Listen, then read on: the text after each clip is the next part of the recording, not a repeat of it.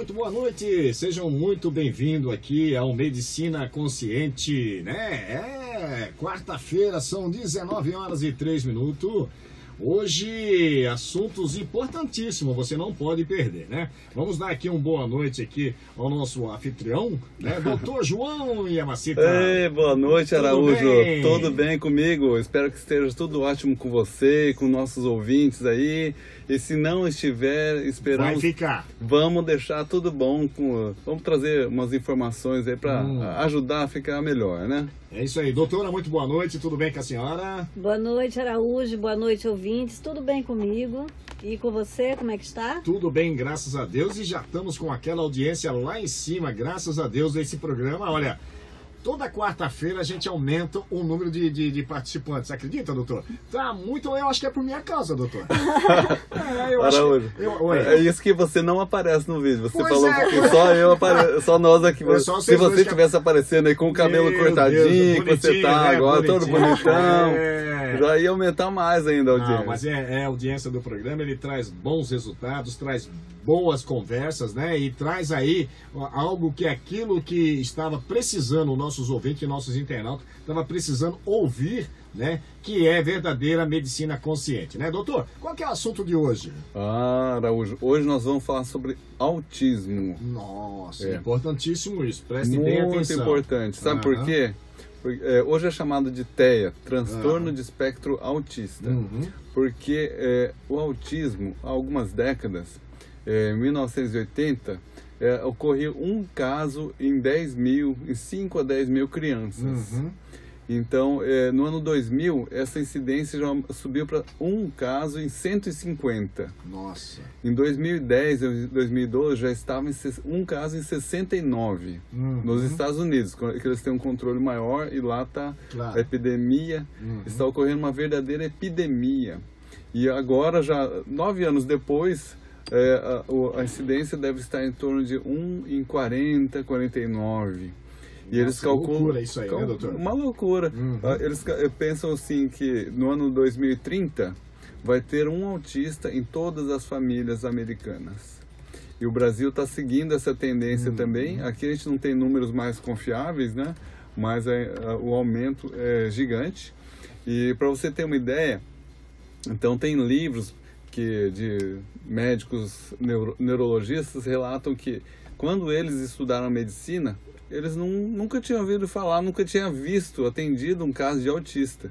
Seu pai mesmo falou isso hoje, né? Meu pai é médico, né? Há mais de 50 anos, e ele nunca viu na vida dele um caso de autista. E tem um livro famoso também da doutora Natasha, uma médica alemã, norte-americana, desculpa, que ela também, ela relata que quando ela estudou medicina, neurologia, ela nunca tinha visto um caso daqueles. E o que aconteceu? A filha dela teve autismo. E daí ela teve que aprender a entender e a tratar o autismo, né? E ela viu que a alimentação, o intestino é fundamental.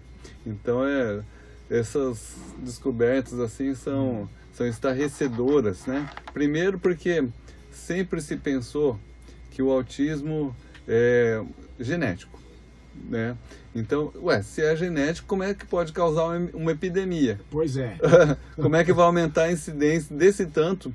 Um aumento de 50 vezes, que dá mais de 5.000%. 5.000% o aumento. E a cada ano aumenta mais. Então, se é genético, a genética não muda, né? Então, na verdade, são fatores ambientais que estão incidindo sobre a genética e fazendo aflorar o lado ruim da genética, ou os pontos fracos da genética das pessoas. Olha só, então hoje o tema é importantíssimo, né? Você aí, aqui em Foz do Iguaçu, nós temos muitos casos, né, doutor? Muitos casos aí. Inclusive até essa semana, ontem, né, estivemos conversando com o Leonardo, que assumiu a presidência da APAI, né, e então nós decidimos fazer alguma coisa a respeito, né, porque não existe um programa de saúde pública em relação a isso. Verdade. Né, porque são problemas muito novos e ainda não tem. Então, há 10 anos atrás, teve a onda da transtorno de hiperatividade com déficit de atenção.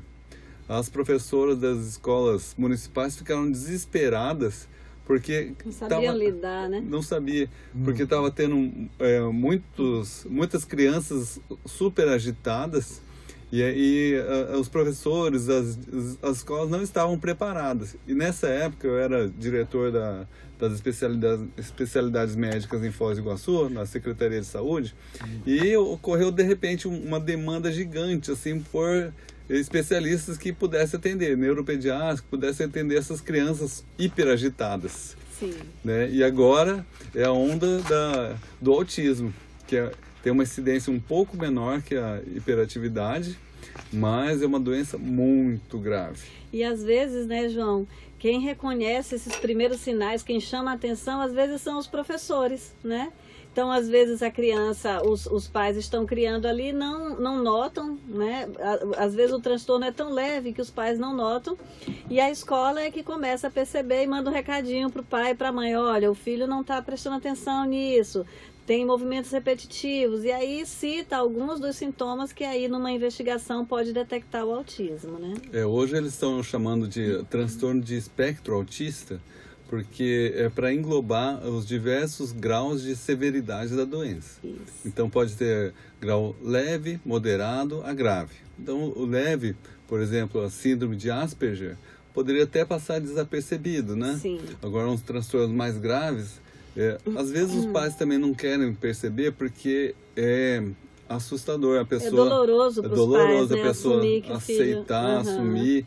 Inclusive os médicos, eles relutam dar esse diagnóstico até quando já está explícito. Pois é, e isto é um grande problema também, porque aí o médico diz assim: ah não, traz daqui a 6 meses para reavaliar. Aí os 6 meses passam, a criança retorna lá no médico e o médico diz assim: não, ainda não dá para considerar que se trata de uma doença mais grave, traz daqui a 6 meses. Só que aí a janela de tratamento, esse espaço, né, ideal, digamos assim, para o tratamento, vai passando, a criança vai amadurecendo de certo modo, só que amadurecendo doente. E daí o tempo ideal para tratar aquela criança acaba passando. Né? E é um grande problema que, pela medicina convencional, o pensamento antigo, o modelo antigo de pensamento, ainda pensa que o autismo é apenas uma doença genética. Então, quer dizer, o paradigma médico, né, eles pensam que é uma doença que não tem cura, não tem o que fazer, então é só sedar. Então usa-se Ritalina, Neuleptil, né, risperidona, são medicamentos fortes para sedar a criança, porque ela fica muito agitada, né? Pois é, no final só dopa a criança e não trata, dotando, mas né? não está tratando a causa. Às vezes é necessário, porque não dá para aguentar, né, crianças desse tipo, assim, quando tem hiperatividade junto também. Então é necessário, mas ficar só nisso, ou só também na abordagem comportamental, de fazer exercícios, então também não é suficiente. É necessário tratar a causa. Isso aí. Então a gente vai estar tentando trazer assim aqui as causas, né, o conjunto de causas que fazem com que surja esse espectro autista, que pode ser multivariado, tem diversas manifestações, né? Então toda criança é um caso diferente. Pode ter uma predominância de sintomas diferentes e causas diferentes também. Então, por isso que é bastante difícil tratar, né? E também é bastante difícil de lidar com essa situação. Tem tido casos muito graves, o que faz com que as famílias sofram muito. Isso que é uma lástima, porque às vezes a criança não tem consciência daquilo, né? Nem percebe. Vai se tornar um dia um adulto com problemas, aí ela vai se dar conta e pode ter ansiedade, depressão, mas quando é criança ela não sofre ainda e a família é que vai sofrer essa questão. Hoje, segundo as informações que nós temos aqui em Foz do Iguaçu, temos muito mais de 1.500 crianças com autismo, né? Em torno aí de quase 2.000 crianças, né, doutor? eu não sei precisar para você esses números, né? Mas com certeza os números são crescentes. São bastante, bastante. E por falar em número, né, João, tem até uma estatística que eu acho interessante relatar, já que a gente está falando desses números, né, que a predominância do autismo tem sido em meninos, né? A cada 5 crianças, 4 são meninos, né, assim? Interessante também isso, né, levar em conta. E a medicina consciente, doutor, ela tem uma proposta de ajuda, de cura dentro disso aí, ou o autismo não tem cura, doutor? Então...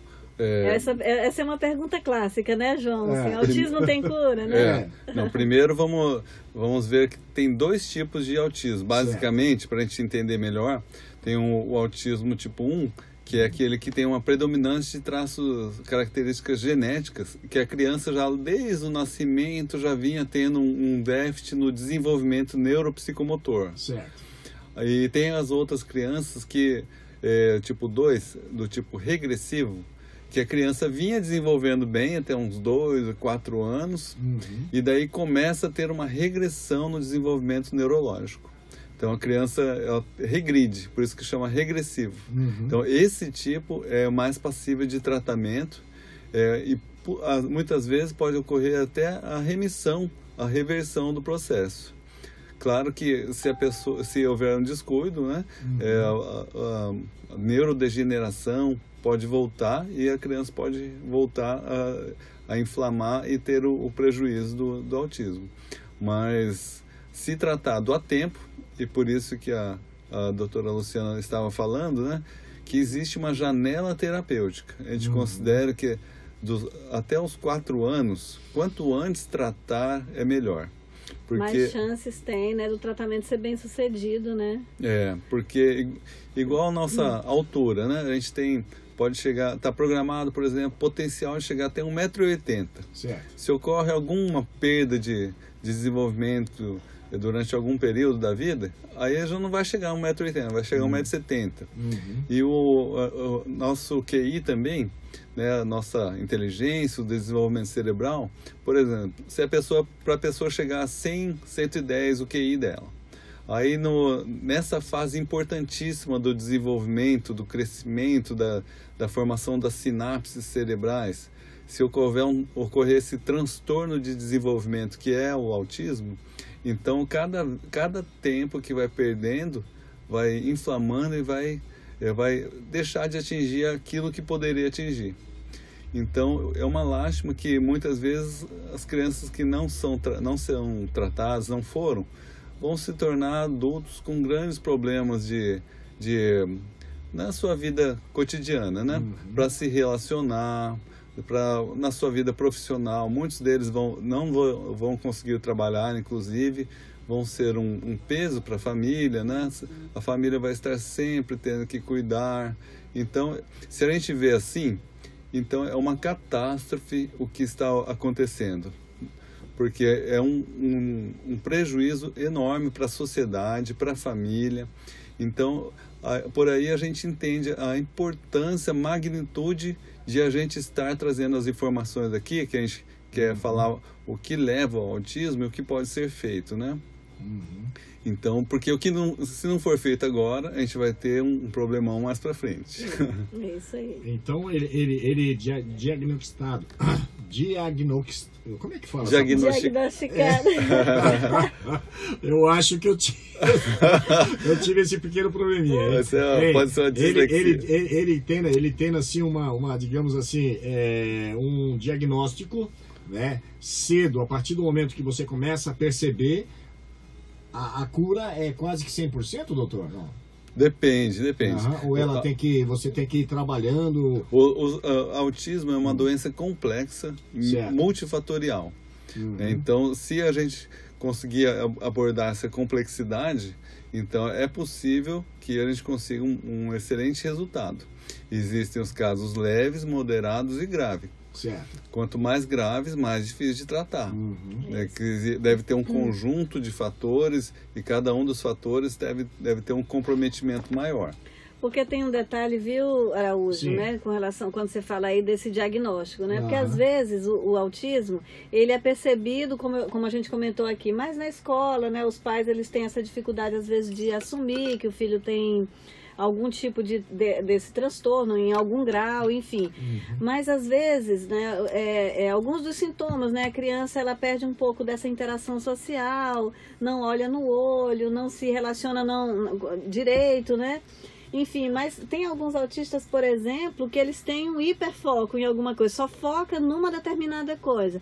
Eu conheço crianças autistas, por exemplo, que conseguem montar um Lego perfeito, assim, com um nível de precisão absurdo que outras crianças ditas normais, né, com desenvolvimento neurológico normal, não conseguiriam, mas ele consegue fazer uma montagem perfeita.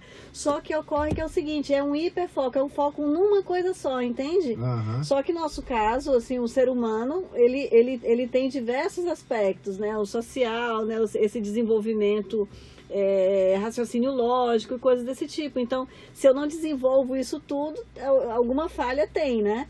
Então, no caso do autista, pode acontecer dele desenvolver muito, ter um mega foco, digamos assim, em alguma coisa, mas em outras ele fica um pouco deficiente. Então, é difícil. Por isso é que chama de transtorno do espectro autista, né?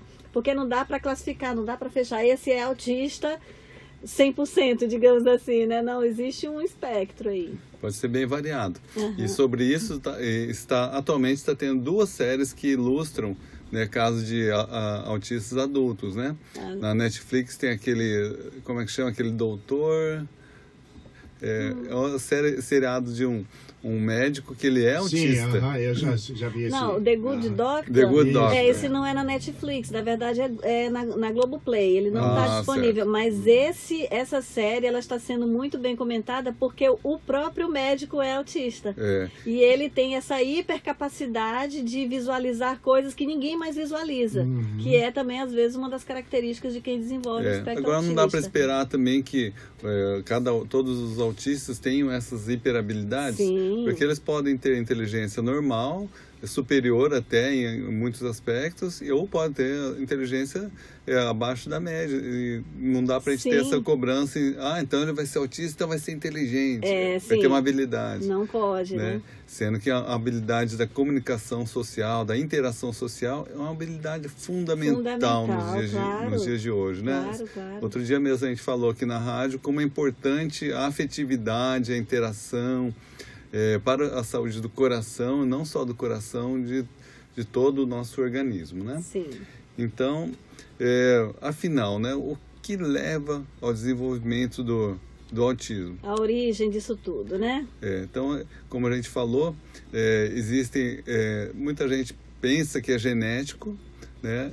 E realmente existe um peso da genética, mas diferentemente do que se pensa, a genética ela pode ser moldada, pode ser ativada ou desativada, né? Os genes, tem os genes de proteção saudáveis e os genes mais patológicos. Então, os genes podem ser programados conforme o estado de saúde da pessoa. E além disso, descobriu-se que existem os polimorfismos. Isso são alterações de um nucleotídeo apenas do DNA, que gera a produção de enzimas, de proteínas defeituosas. Então a pessoa, por exemplo, a mais famosa é a metiltetraído-folato redutase. Olha o nome. Então esse é literalmente um palavrão, né? Científico. Mas é uma deficiência que a pessoa dela não consegue metilar. Então, o que é isso? Os nossos genes, as nossas moléculas, né? Nossas células precisam muito da metilação de várias substâncias para desintoxicar, para ativar processos, para desativar genes. Então, quando existe essa deficiência, a criança não consegue metilar. Então, por exemplo, ela toma ácido fólico, que é a vitamina B9, só que o corpo não aceita o ácido fólico, ele tem que transformar em metilfolato. Se a pessoa tem essa deficiência dessa metiltetrahidrofolato redutase, ela não consegue transformar. E daí o ácido fólico vai se acumular e vai ser tóxico ao cérebro. Então, outra coisa é que ela pode não conseguir destoxificar vários processos no organismo. Então, isso é um dos fatores que pode levar ao autismo e outras doenças também, né? E essa deficiência, esse polimorfismo, chama SNP,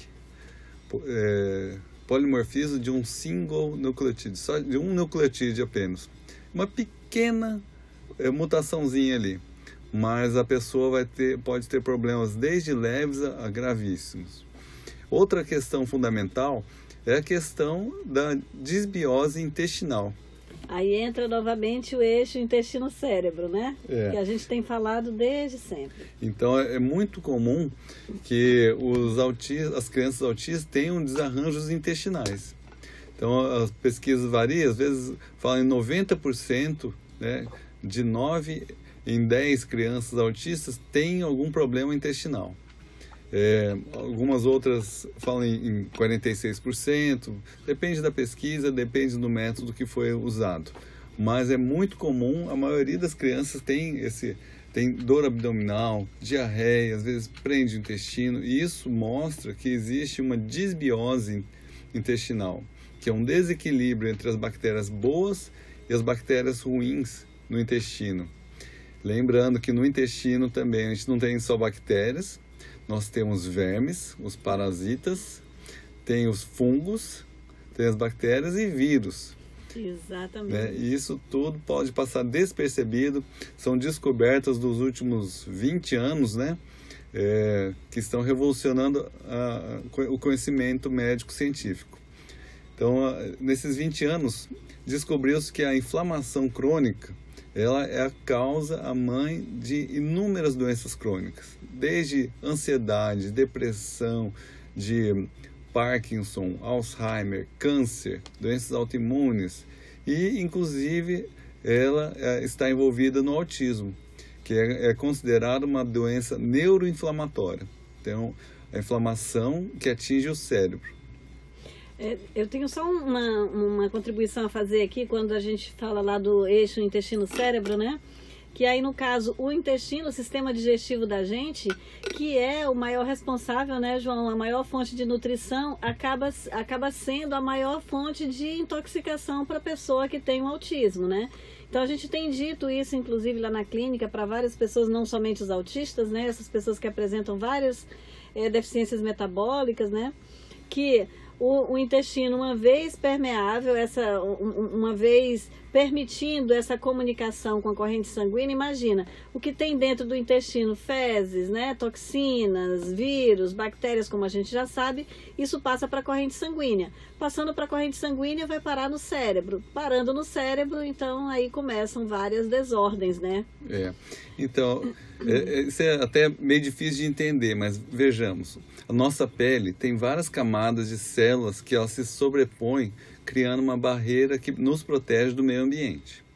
Agora, no intestino, existe uma camada única de células de mucosa que é responsável por fazer a absorção dos alimentos. Agora, quando essa camada de células ela está lesada, machucada, então nosso tecido fica exposto aos conteúdos fecais, né? As bactérias, vírus, as toxinas do intestino.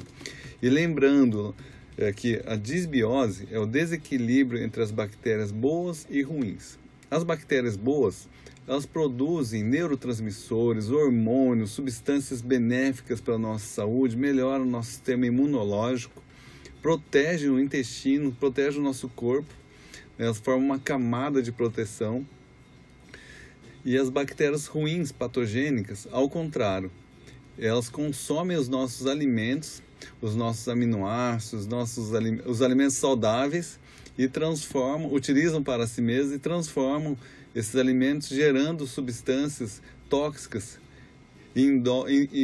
indolases, são substâncias que, para a gente ter uma ideia, se a gente deixa uma carne, por exemplo, ao ar livre, ela vai fermentar, vai apodrecer e vai sair um cheiro ruim, né? Então, isso são toxinas. Sim. Então, no nosso organismo também, quando os alimentos são fermentados pelas bactérias, eles geram uma série de toxinas que podem ser absorvidas pelo nosso organismo, né? Uma série de toxinas que vão afetar de diversas maneiras e que podem ser medidas, essas toxinas, na urina. Então, através da presença de substâncias na urina, a gente deduz que existe fungos no intestino da pessoa que está alterando o metabolismo, existem bactérias, né? Tem a bactéria Clostridium difficile, que é uma bactéria que também está envolvida no mal de Alzheimer, também está presente no autismo. Então, as pesquisas têm constatado que no autismo ocorre uma diminuição das bactérias saudáveis, das protetoras, e um aumento proporcional das bactérias patogênicas. E está sendo dado nome a todas essas bactérias, essas famílias de micro-organismos, né, que até pouco tempo atrás pouco se dava valor a eles. Então é uma revolução que está acontecendo, né, o conhecimento sobre a microbiota do intestino. Tem a microbiota da boca, da pele, do nariz e do intestino. Agora, olha só, essas toxinas que entram pela mucosa, elas entram no sangue, e do mesmo modo que quando existe um aumento da permeabilidade do intestino, também ocorre um aumento da permeabilidade da barreira hematoencefálica no cérebro. Sim. Então, quando penetra no intestino, também acaba tendo uma permeabilidade, né, maior. Para entrar as toxinas no cérebro. Eu tenho até um detalhe que é importante, que de vez em quando eu atendo alguns pais, né, autistas, né, lá na clínica, e aí quando a gente fala do intestino, aí o pai ou a mãe diz assim, não, mas o intestino do meu filho funciona muito bem. Como é que as pessoas classificam o intestino que está tudo bem? É simplesmente quando a criança consegue ir ao banheiro normalmente para excretar, né, as fezes. E isso, para a mãe, para o pai, isso significa dizer ter um intestino saudável. O que a gente procura explicar é que o intestino vai muito além de excreção, muito além disso. Então, quando acontece dessa barreira, ela está danificada, aquelas toxinas, parte das toxinas que deveriam ser excretadas junto com as fezes normalmente, elas não são excretadas. Então, por isso que ela se torna, o próprio intestino da pessoa acaba sendo uma fonte de envenenamento da criança. Então, a barreira do intestino fica permeável, fica fraca, fica frouxa, digamos assim, e aí no cérebro acontece a mesma coisa. E aquelas bactérias que saíram de lá do intestino e não foram eliminadas normalmente nas fezes, acabam indo parar no cérebro. Então, essa é uma compreensão que normalmente as pessoas precisam ter, porque o que elas entendem no popular é que se eu consigo ir 2 vezes ao banheiro, por exemplo, pronto, meu intestino está 100%. E não é bem assim, não é isso? Não. E esse problema, ele pode começar lá atrás, né? Então, por exemplo, quando se nasce no nascimento, né?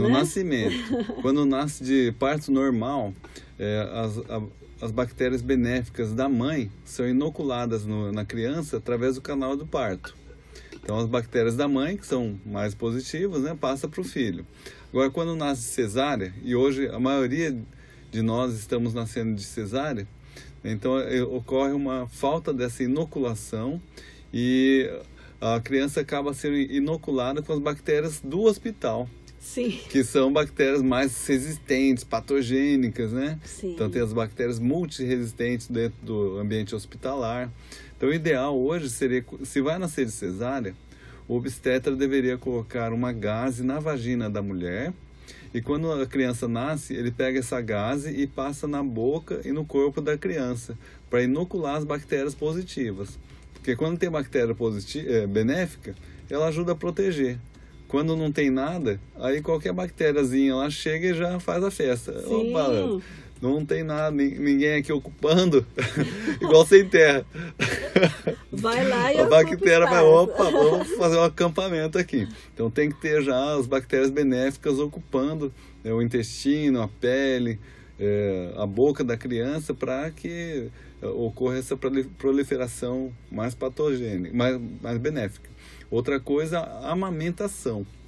Sim. Então, quando a criança mama no peito, né, existem, além das substâncias que são altamente benéficas, melhora a imunidade, protege contra várias doenças e deixa a criança até mais inteligente, né? Então, isso é um fator que ajuda muito na saúde da criança, a proteger o trato gastrointestinal, né? Então, às vezes, a criança, no primeiro ano de vida, já chora muito, tem aquela cólica do lactente, né? Chora, e às vezes cólica do lactente costuma durar menos de um mês, mas às vezes dura um ano. Olha ou só. mais. A criança só chorando, e a criança não sabe dizer que é a barriga que está doendo, onde está doendo, que ela não consegue localizar ainda. Então, qualquer sintoma que ela tenha pode significar que ela está tendo uma disbiose intestinal. E a disbiose, como a gente tem falado, ela causa múltiplos acometimentos, desde refluxo, né? E hoje está muito comum ter refluxo, daí os pais dão omeprazol para diminuir a acidez, e isso predispõe ainda a outras complicações. Piores ainda, né? Dentro desse aspecto aí que você acabou listando da imunidade, né, aí pelo leite materno, tem também até um assunto super polêmico, que é o caso das vacinas, né? Que eu acho que a gente vai chegar lá ainda, né? Não sei se a gente está no horário de intervalo aí, Araújo. São 19h34, tem 2 minutinhos aí, então dá tempo da gente comentar alguma coisa. Então, a criança que tem esse terreno doentio, né, patológico da disbiose intestinal, ela fica inflamada e intoxicada, e isso compromete os mecanismos de detoxificação do organismo dela. Então, às vezes, um pouco a mais de uma gota d'água de uma vacina que contém mercúrio, ou alumínio, ou formaldeído, pode desencadear o surgimento, né, de doenças assim. Então, os estudos estatísticos, epidemiológicos, científicos, eles têm insistido que não existe correlação do autismo com as vacinas. Mas, na prática, o que a gente vê é que as mães, não todas, claro, mas muitas mães de crianças autistas falam que a criança desenvolveu depois de uma tal vacina que deu reação, e a partir daquilo começou a ter a neurodegeneração, a regressão do desenvolvimento neurológico. Então, isso a gente vê na prática. Agora, os estudos científicos muitas vezes não mostram a realidade, porque não foram desenhados para isso. Eles veem a estatística, a massa, a grande massa. Mas quando existe um caso na nossa frente, esse caso é 100%. E é importante de ser levado em conta, né? Eu vejo assim o caso das vacinas, João, que antigamente eram o quê? Umas 10, 15 vacinas. Hoje em dia tem mais de 20 vacinas. Então, assim, a gente também às vezes tem aplica 5 vacinas no mesmo dia. No mesmo dia, então a sobrecarga é muito grande para um organismo cuja imunidade ainda está sendo formada, né? Então, uma coisa que a gente vê também e suspeita é de uma indústria de comercialização de vacina. Porque quando se vende vacinas para um país, são milhões de doses. Milhões, assim, até porque faz-se uma campanha de vacinação para vacinar toda uma população. Sim. No Japão, por exemplo, eles estão fazendo as vacinas depois dos 2 anos, porque quando o metabolismo da criança já está mais resistente, né? Então já suporta melhor. O Araújo está dando sinal ali para a gente, já tem um tempo para o intervalozinho, né, Araújo? Ah, que pena, a gente quer falar mais e mais. O assunto está importantíssimo, lógico, com certeza, aos nossos ouvintes aí do 100,5, que também tem várias pessoas aqui, um monte de pessoas através da live, né, nossos internautas, mas a gente volta já, é necessário que a gente vá ao intervalo comercial para os nossos patrocinadores, né, doutor? Daqui a pouco a gente volta, não saia daí, a gente volta já. Até daqui a pouco. É isso aí, são 19h41. O assunto hoje é autismo, né? Um assunto importantíssimo para você aí, mãe, né? Pais aí que percebe alguma coisas diferentes aí, então é bom ficar bem atento, né, doutor? Com certeza. Então, voltando lá nas origens, onde começam os distúrbios, né? Então, por exemplo, a criança que mamou pouco no peito e começou a mãe daí tem que dar leite de vaca, né? Outros leites. Então, isso favorece o desenvolvimento de intolerâncias alimentares, uma sensibilidade alimentar ao glúten, ao leite, à lactose, à caseína, que são tem as proteínas do leite, né, do queijo, do iogurte. Então isso tudo favorece depois a instalação dessa, não é bem uma alergia, uma sensibilidade ao glúten, aos laticínios, que acaba desenvolvendo a inflamação crônica. Então esse não desenvolvimento da maturidade do trato gastrointestinal a tempo, né, com a introdução de alimentos que não seria para nós humanos, né? Então, em uma idade muito precoce, quando o estômago, o intestino não está bem amadurecido, aí favorece, porque é irritativo, né? A criancinha está lá e toma leite de vaca, né? E que é um leite muito forte para nós. Imagina se para nós adultos, que o sistema gastrointestinal já está completamente formado, né? Já temos uma imunidade, digamos assim, um pouco melhor, mais amadurecida. Para a criança, então, que ainda não passou por essa maturidade, né, do organismo, como é que fica? Pior ainda, né? Outro problema grande são os antibióticos. Então, porque, como a gente disse, a gente precisa ter bactérias benéficas no nosso corpo. E hoje em dia, qualquer gripinha, qualquer problema, os médicos estão prescrevendo antibiótico, né? E lembrando que a gripe, por exemplo, ela é causada por vírus. Antibiótico não tem ação sobre vírus. Então não tem necessidade de usar antibiótico. Então se está lá com um sintoma de gripe, o médico vai prescrever antibiótico, conversa com ele, veja, doutor, realmente é necessário? Não dá para esperar até amanhã ou depois de amanhã para a gente reavaliar. Se for necessário, a gente usa, né? Mas usar desnecessariamente está criando uma predisposição para inúmeras doenças. Porque as bactérias do nosso intestino, elas formam como se fosse uma mata virgem, uma floresta densa, cheia de uma diversidade enorme de bactérias, de milhares de espécies. Aí quando toma um antibiótico para combater as bactérias da garganta, por exemplo, então é como se fizesse jogasse uma bomba atômica nessa floresta, né? Então cria um clarão e ali cria predisposição para ter um aumento da permeabilidade do intestino, e isso que a gente falou leva à entrada de toxinas, desenvolvimento das bactérias patogênicas, e a criança que tem uma predisposição para desenvolver o autismo, aí pode levar a essa intoxicação cerebral. Aí imagina uma floresta que passa por uma bomba atômica como essa que você ilustrou, né? Eu acho uma excelente ilustração. Para retomar toda essa floresta do jeito que era anteriormente, demora um tempo e às vezes não consegue retomar do jeito que ela era, né? Hoje tem pesquisas científicas mostrando que um simples ciclo de 3 dias de antibiótico pode mudar definitivamente o perfil das bactérias intestinais para o resto da vida. Então, e geralmente hoje o que está acontecendo? Nós temos uma alimentação moderna, que é inflamatória, que predispõe ao desenvolvimento de bactérias patogênicas. Esse é outro fator também, Araújo, que está predispondo também ao aumento do autismo, né? Porque a nossa alimentação moderna é muito fácil de preparar, mas ela é muito inflamatória. Então, o que a gente recomenda às pessoas assim? Olha, vamos evitar o glúten, laticínios e açúcares e gorduras trans. Veja que isso a gente tem falado desde o primeiro programa, né? E daí as pessoas falam assim, meu Deus, mas eu vou comer o quê? Porque eu só como isso. Trigo, laticínios e açúcares. E as pessoas se sentem vai no totalmente mercado, sem alternativa. vai na padaria e é isso que é a alimentação das pessoas, né?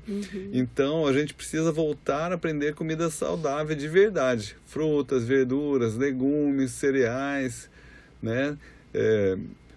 Carnes eu acho que a gente come demais também, a gente poderia reduzir, né? Mas principalmente frutas, verduras, legumes, né? E os cereais. Alimentos integrais, né? Tem um alimento que é muito poderoso, muito bom, que é fácil de a gente estar incorporando na nossa alimentação, que é o açafrão, a cúrcuma. Isso. Só que o açafrão ele é pouco absorvido. Então a gente tem que pôr um pouquinho de pimenta para ele facilitar a absorção dele no intestino. Ah, é? É. Então a gente pode pôr no arroz. Mas pimenta do reino ou... Pimenta do reino pode ser. É, né?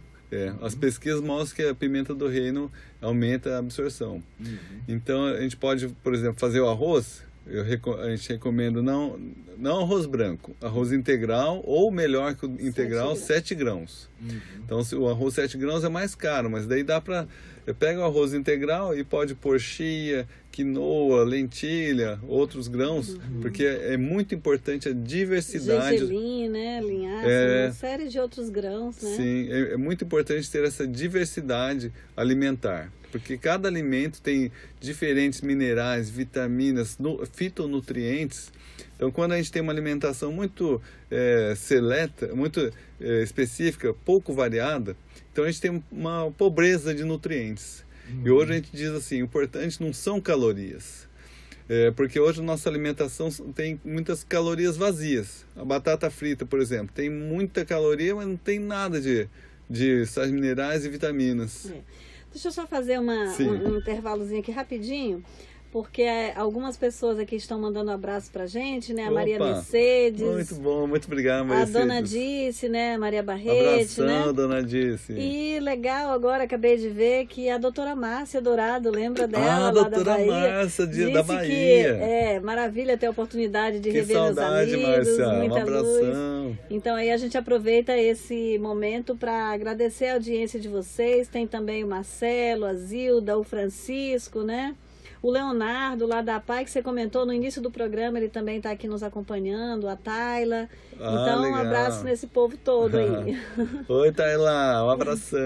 Tem uma carona aí também, tem o Maxiano Duarte, né? Ô, Maxiano. A Terezinha, o Léo Nunes, a Rosane, o Francisco, que, né, esse não falha nunca. Não falta nunca. Esse é fã. A Cleide e quem mais? A Gessilei, né? Acho que é Gessilei Secada. Kildery também, Christian, legal. Nossa, a audiência que bom. Tá muito boa. A audiência sempre lá em cima, né, doutor? Isso muito importantíssimo. É bom ver os amigos prestigiando também, né? Sinal de que está fazendo efeito, né? De que as informações são válidas, né? E a gente pretende seguir nessa linha. Eu acho que eu vou fazer uma proposta aí pra gente poder colocar a Hora do Araújo e Medicina Consciente tudo junto. Roubar um pouquinho da audiência aqui. Um empurra o outro. Araújo, eu vou aproveitar que o nosso tempo voa muito rápido. Vou passar umas... são 19 horas e 49 minutos. Vou aproveitar e vou passar umas dicas importantes. Isso é bom, doutor. Tá? Então, como, por exemplo, os vermes, né? As parasitoses intestinais eles fazem um estrago no intestino e muitas vezes a gente pede exames, né? Exame parasitológico de fezes e não aparece nada. Né? É muito comum. Sim. Os médicos falam, eu não vou nem pedir o exame porque não dá nada. Mas não é porque o exame deu negativo que não tem. Na verdade, todos nós temos vermes parasitas no intestino e eles favorecem a manutenção da disbiose. Então, às vezes, a criança, a mãe, está dando lá para a criança probióticos, né? Lactobacilos, uma série de probióticos bons, caros. Mas se não tratar os vermes, não tem resultado também. Porque dentro dos vermes ficam as bactérias, são reservatórios de bactérias. Outra coisa também difícil de a gente ver os médicos darem valor é o tratamento dos fungos. Então, os fungos no intestino. Aí quem que diria que a gente tem fungo no intestino, né? Tem candidíase vaginal, candidíase oral, peniana, pode ter fungos na pele, mas no intestino essa é surpreendente. E os fungos, eles causam um amortecimento do sistema imunológico e da sensibilidade. Então, por exemplo, o fungo ali na unha, nos dedos, né? Às vezes a pessoa nem sente até uma coceirinha gostosa, né? Mas no intestino amortece, aumenta muito a permeabilidade do intestino, gerando aquilo que a gente tem falado, da entrada de toxinas. Então, para a gente tratar os fungos, a pessoa pode consumir óleo de coco, né? Que esse é muito fácil. A pessoa deve trocar seu óleo de soja, milho, girassol ou canola, que ela faz seus alimentos, trocar por óleo de coco. Sim. Né? O óleo de coco no supermercado é muito caro, então eu recomendo comprar pela internet aqueles litrão, 3,2 litros, sai bem mais barato, dura para mais de mês.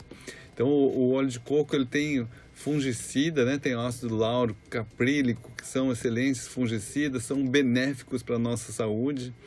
Né? Outra coisa é o orégano. Então a pessoa pode pegar as folhinhas de orégano que usa para fazer pizza e colocar no alimento dela, na comida. Além de ser gostoso, né? Dá o sabor, é muito bom para a saúde também, porque ele ajuda a tratar os fungos. E tem o óleo essencial de orégano que ajuda nisso também. Né? Só que o sabor dele é muito forte, então a gente recomenda colocar em cápsulas gastro-resistentes. Além disso, a gente pode usar também nistatina oral, fluconazol, que são antifúngicos químicos, né, alopáticos, mas que nesses casos severos tem a sua indicação importante. A gente tinha falado também de outros probióticos, né? O kefir, o kombucha, né? Para poder ajudar a repor, né? Essa microbiota intestinal que é importante. Verdade. Lembrando que tem esses probióticos naturais, né? Então o kefir é um probiótico usado há milhares de anos no Oriente, né? Então ele tem o kefir de água, que é feito com açúcar mascavo. Tem o kefir de leite, que nós não recomendamos, porque o leite tem proteínas que elas não são decompostas, mesmo depois da fermentação. Então tem a caseína, tem várias proteínas, e tem os microRNAs do leite, que são substâncias importantes, e só recentemente a ciência tem dado valor para isso, porque foi muito pouco tempo que descobriram. Mas os microRNAs, eles entram nas nossas células e exercem um efeito comandando o metabolismo da célula, como se fosse o metabolismo do bezerro, que são o microRNA, ele é do leite da mãe, da vaca, para o bezerrinho. Sim. E não para nós. Então ele causa alteração no nosso metabolismo, além das proteínas que são inflamatórias, né? Então, o kefir de leite, não recomendamos. E aí a gente volta naquele ponto, né, que nós temos trabalhado sempre, de uma nutrição, de uma alimentação anti-inflamatória, uma alimentação mais inteligente e uma diminuição de certos produtos, né? Então, se por um lado você tem que deixar essa questão dos laticínios, do açúcar branco, né, do glúten, tem que adicionar outras coisas, né? Como isso que você está colocando, o kefir, o kombucha, os vegetais, os grãos integrais, né? Então, lembrar disso, né? Que esse equilíbrio é fundamental. E também existe a proposta da vitamina D, né? Que existe hoje o protocolo do Dr. Coimbra, que é um neurologista de São Paulo, que ele criou o protocolo Coimbra de tratamento com altas doses de vitamina D das doenças autoimunes, das doenças crônicas, né? Então, a vitamina D em altas doses, ela causa uma modulação do sistema imunológico. Então, ajuda bastante também a controlar inúmeras doenças, serve para esclerose múltipla, outras doenças autoimunes e também para o autismo, que tem muitos médicos, pesquisadores considerando o autismo uma doença autoimune. Com certeza é uma doença inflamatória. Agora, se é autoimune ou não, isso eu considero que pode variar de caso para caso, né?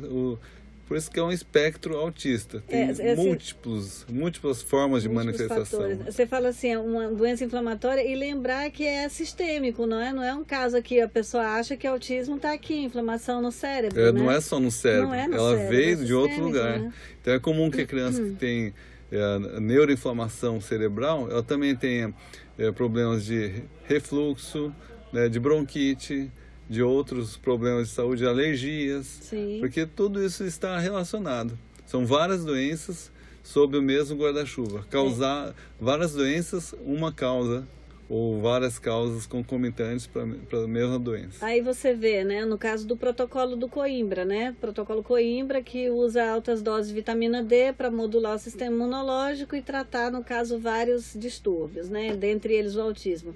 Então, é uma chave, né, João, trabalhar a imunidade da pessoa, porque se o sistema está imune, nenhum oportunista, nenhuma bactéria, nenhum verme vai ter força suficiente de infectar, por exemplo, um organismo e trazer tantas patologias e tantos prejuízos assim à saúde. Então, é condição essencial que a pessoa cuide dessa imunidade.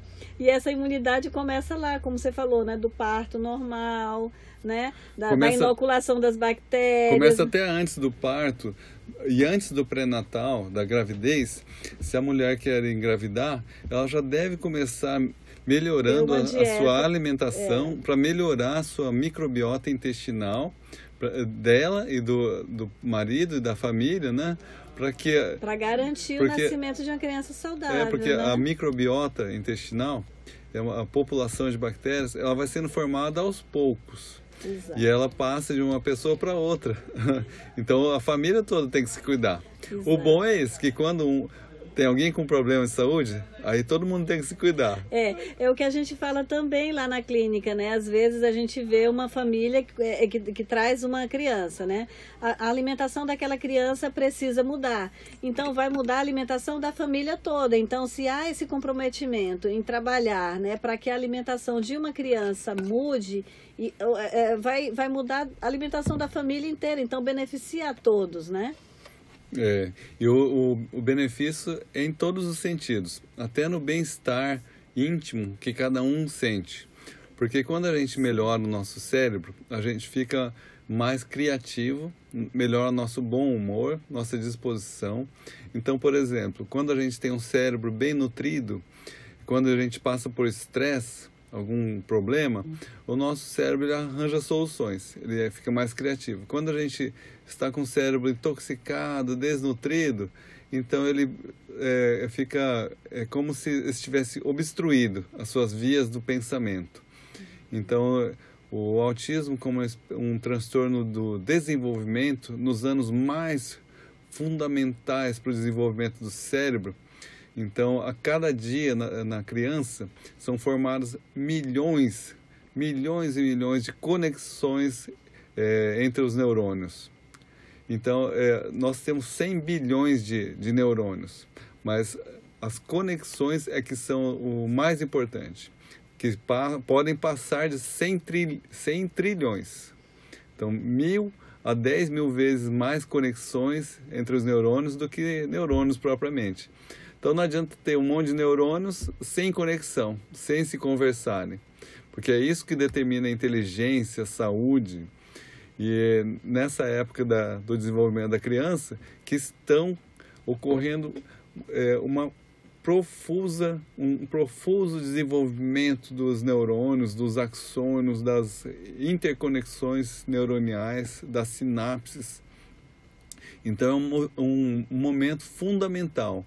Hoje estão chamando de o período dos 1000 dias. O período dos 1000 dias é fundamental para a saúde posterior, saúde cerebral da criança.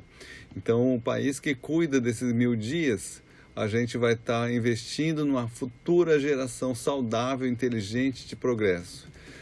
O país que não cuida, né, que dá mais valor à doença, então ele vai estar comprometendo o nosso futuro, o futuro da nação, como costuma dizer. Como diz a música, né?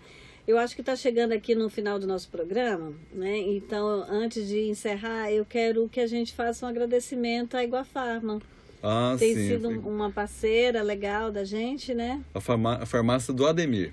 Iguafarma ou farmácia do Ademir. Como é mais conhecida, porque o doutor Ademir foi um importante farmacêutico aí, né, todas essas décadas aí do desenvolvimento da cidade, né?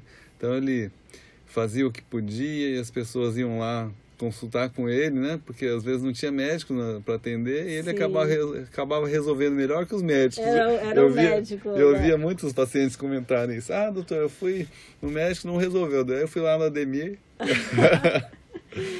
É isso aí. Temos mais um tempinho aí, Araújo? Temos 2 minutos, né? São exatamente agora 20 horas, 8 horas em Foz do Iguaçu.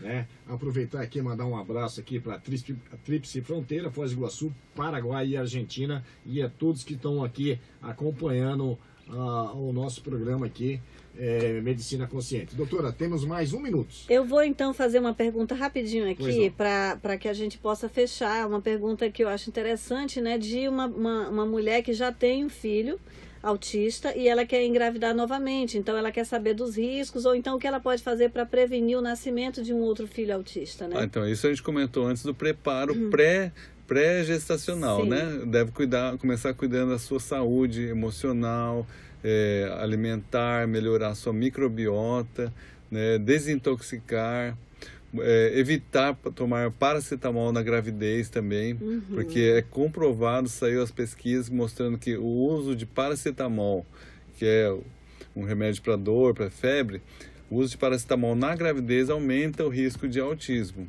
Outra coisa é cuidar dos seus níveis de vitamina D, né? Pode também tomar ômega 3. Ômega 3 ajuda a desinflamar e promover o desenvolvimento cerebral da criança. Iodo também, iodo quelato ou lugol, né? Também ajuda, tem tido estudos sobre isso, que melhora o desenvolvimento da inteligência da criança.